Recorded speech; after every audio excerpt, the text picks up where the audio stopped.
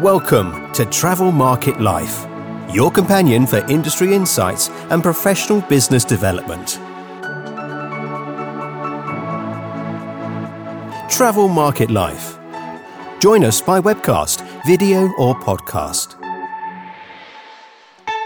Hello and welcome back to Travel Market Life. I'm your host, Ryan Haynes, and in today's show, we're looking at coach travel and the luxury offering, how to identify a new opportunity in the travel sector, and the technology adapting the experience. I'm joined by VP Marketing and PR, Florencia Cirigliano of Red Coach, a high-end, affordable express motor coach. Now, she took some inspiration from one country and applied it to another. Travel Market Life.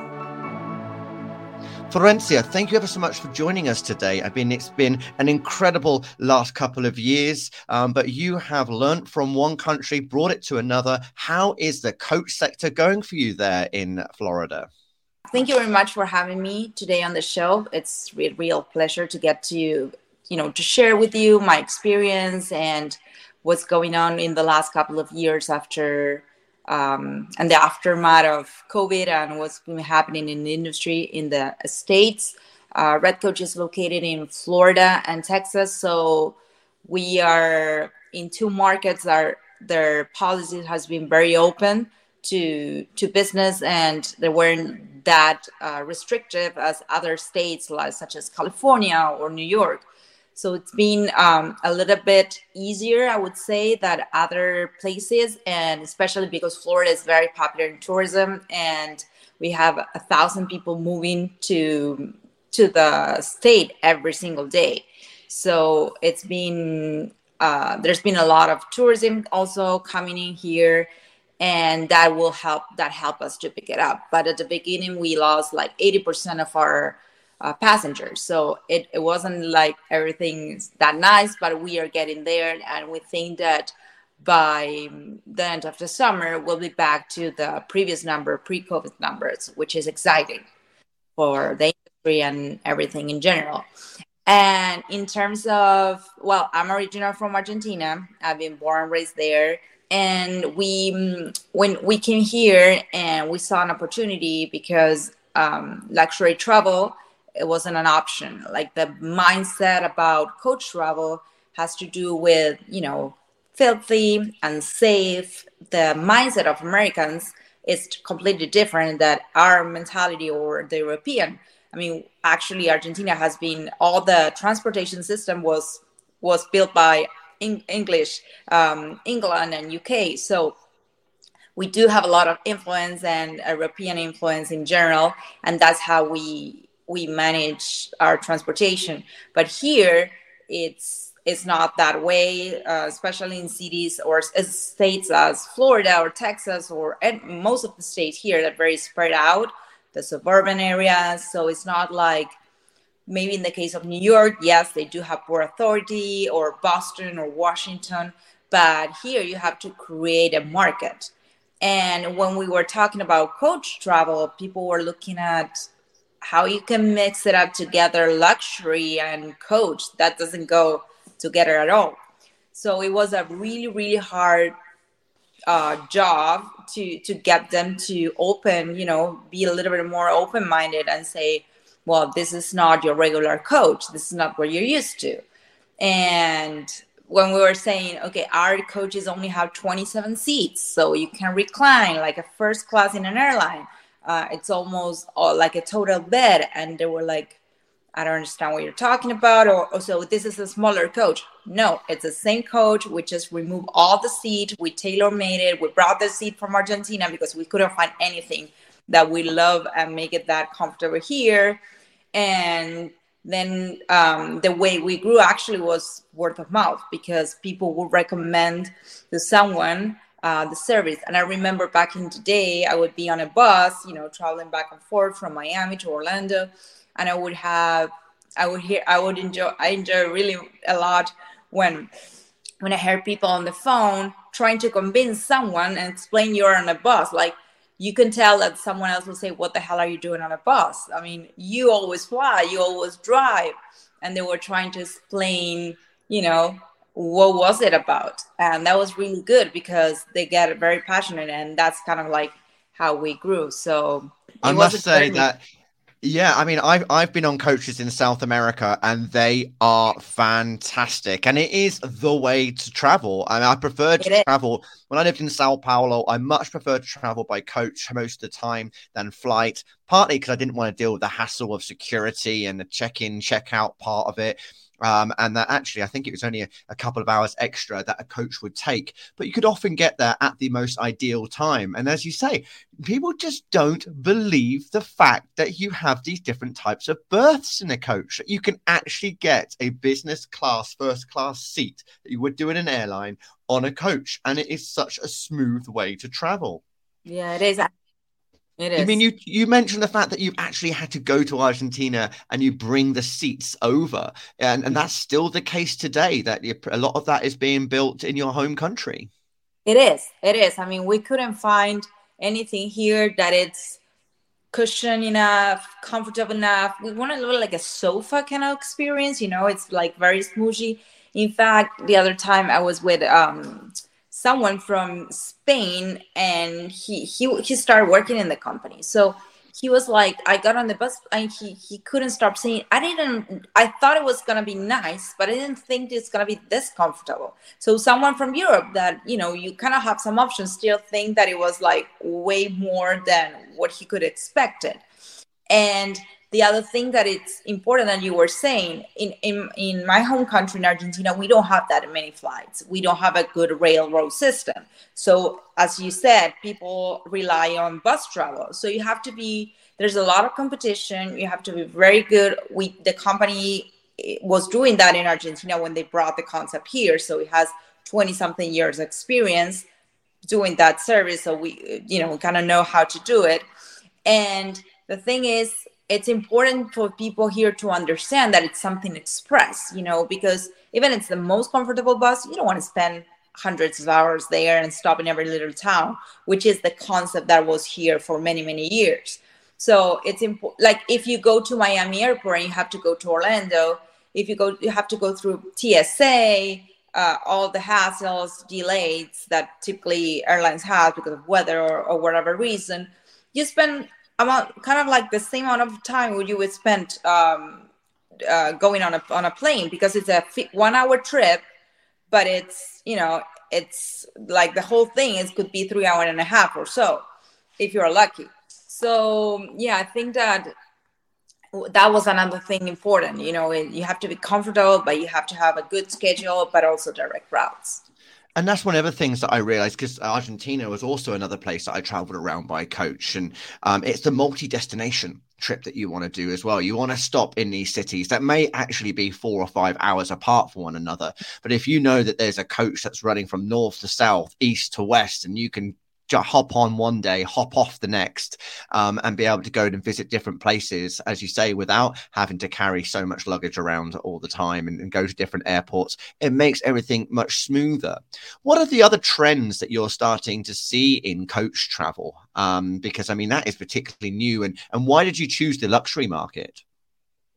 Well, when we came here, in our mind was, this is something that wasn't here.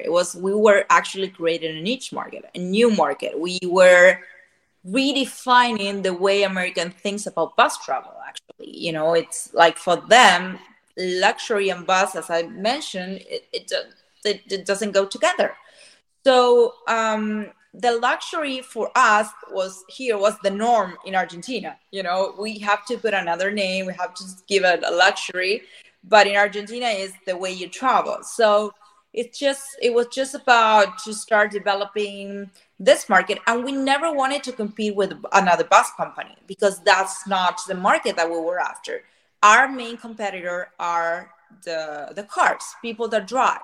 So we want to take as many people out of the roads and explain them that why you would be driving for 4 hours in a very, very boring route. It's not a scenic at all. You will be driving there instead of being like able to work, because we have the power outlets, we have a lap tray, we have the Wi-Fi. You could be working, you could be sleeping, you could be watching Netflix. It's like, instead of being stuck behind the wheel of a car. And right now in terms of strengths, I feel like there's a great opportunity for our market for coach travel.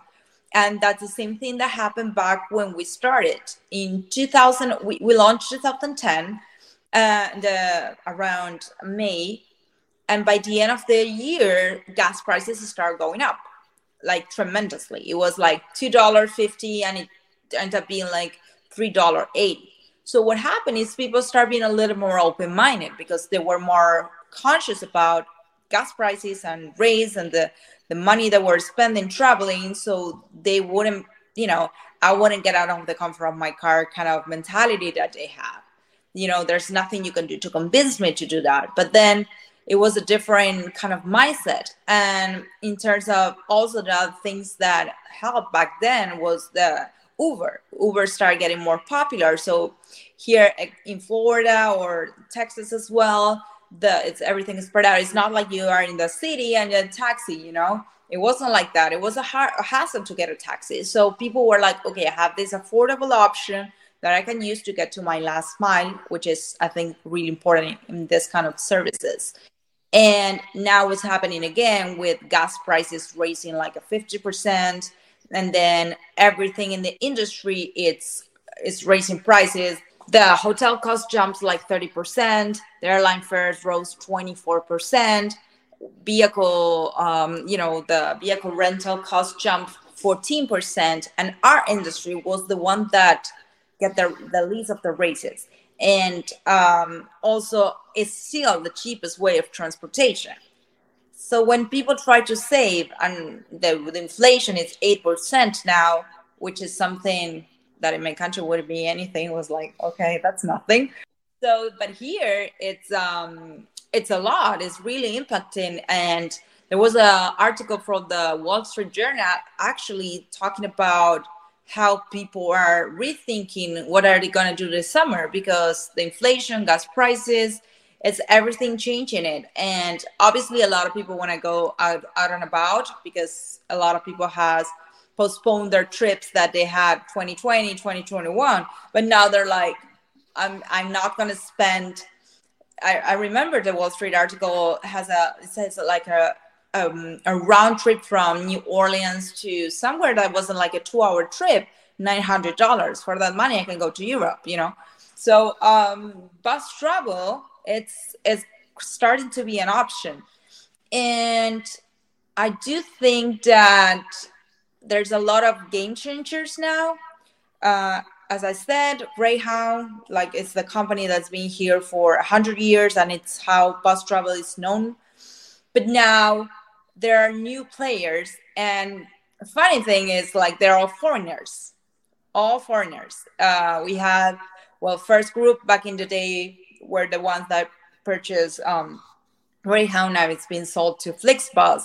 We have Stagecoach with Megabus. Us from Argentina. So, the Germans with Flixbus. So it's like we are spicing things up from the motorcore industry in America, which is something very interesting to see.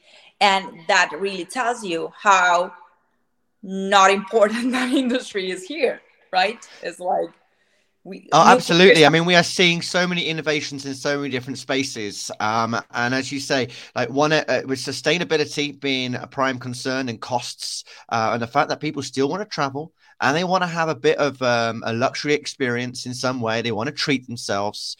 That all of these types of travel are for the pipping.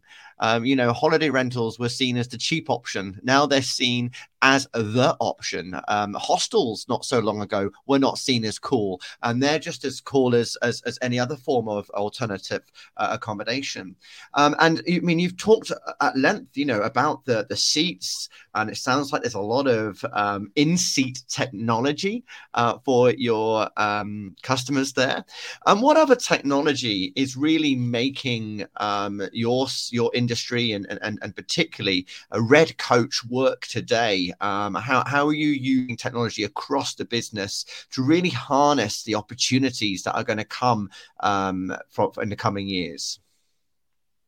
This industry, since the very beginning, was a really old-fashioned industry. The way it's always been managed. Every time we try to get a new system, a new upgrade, it's like, how you don't have this all integrated? I mean, and we were always the one asking for the upgrades, and we always look at the for our mentality.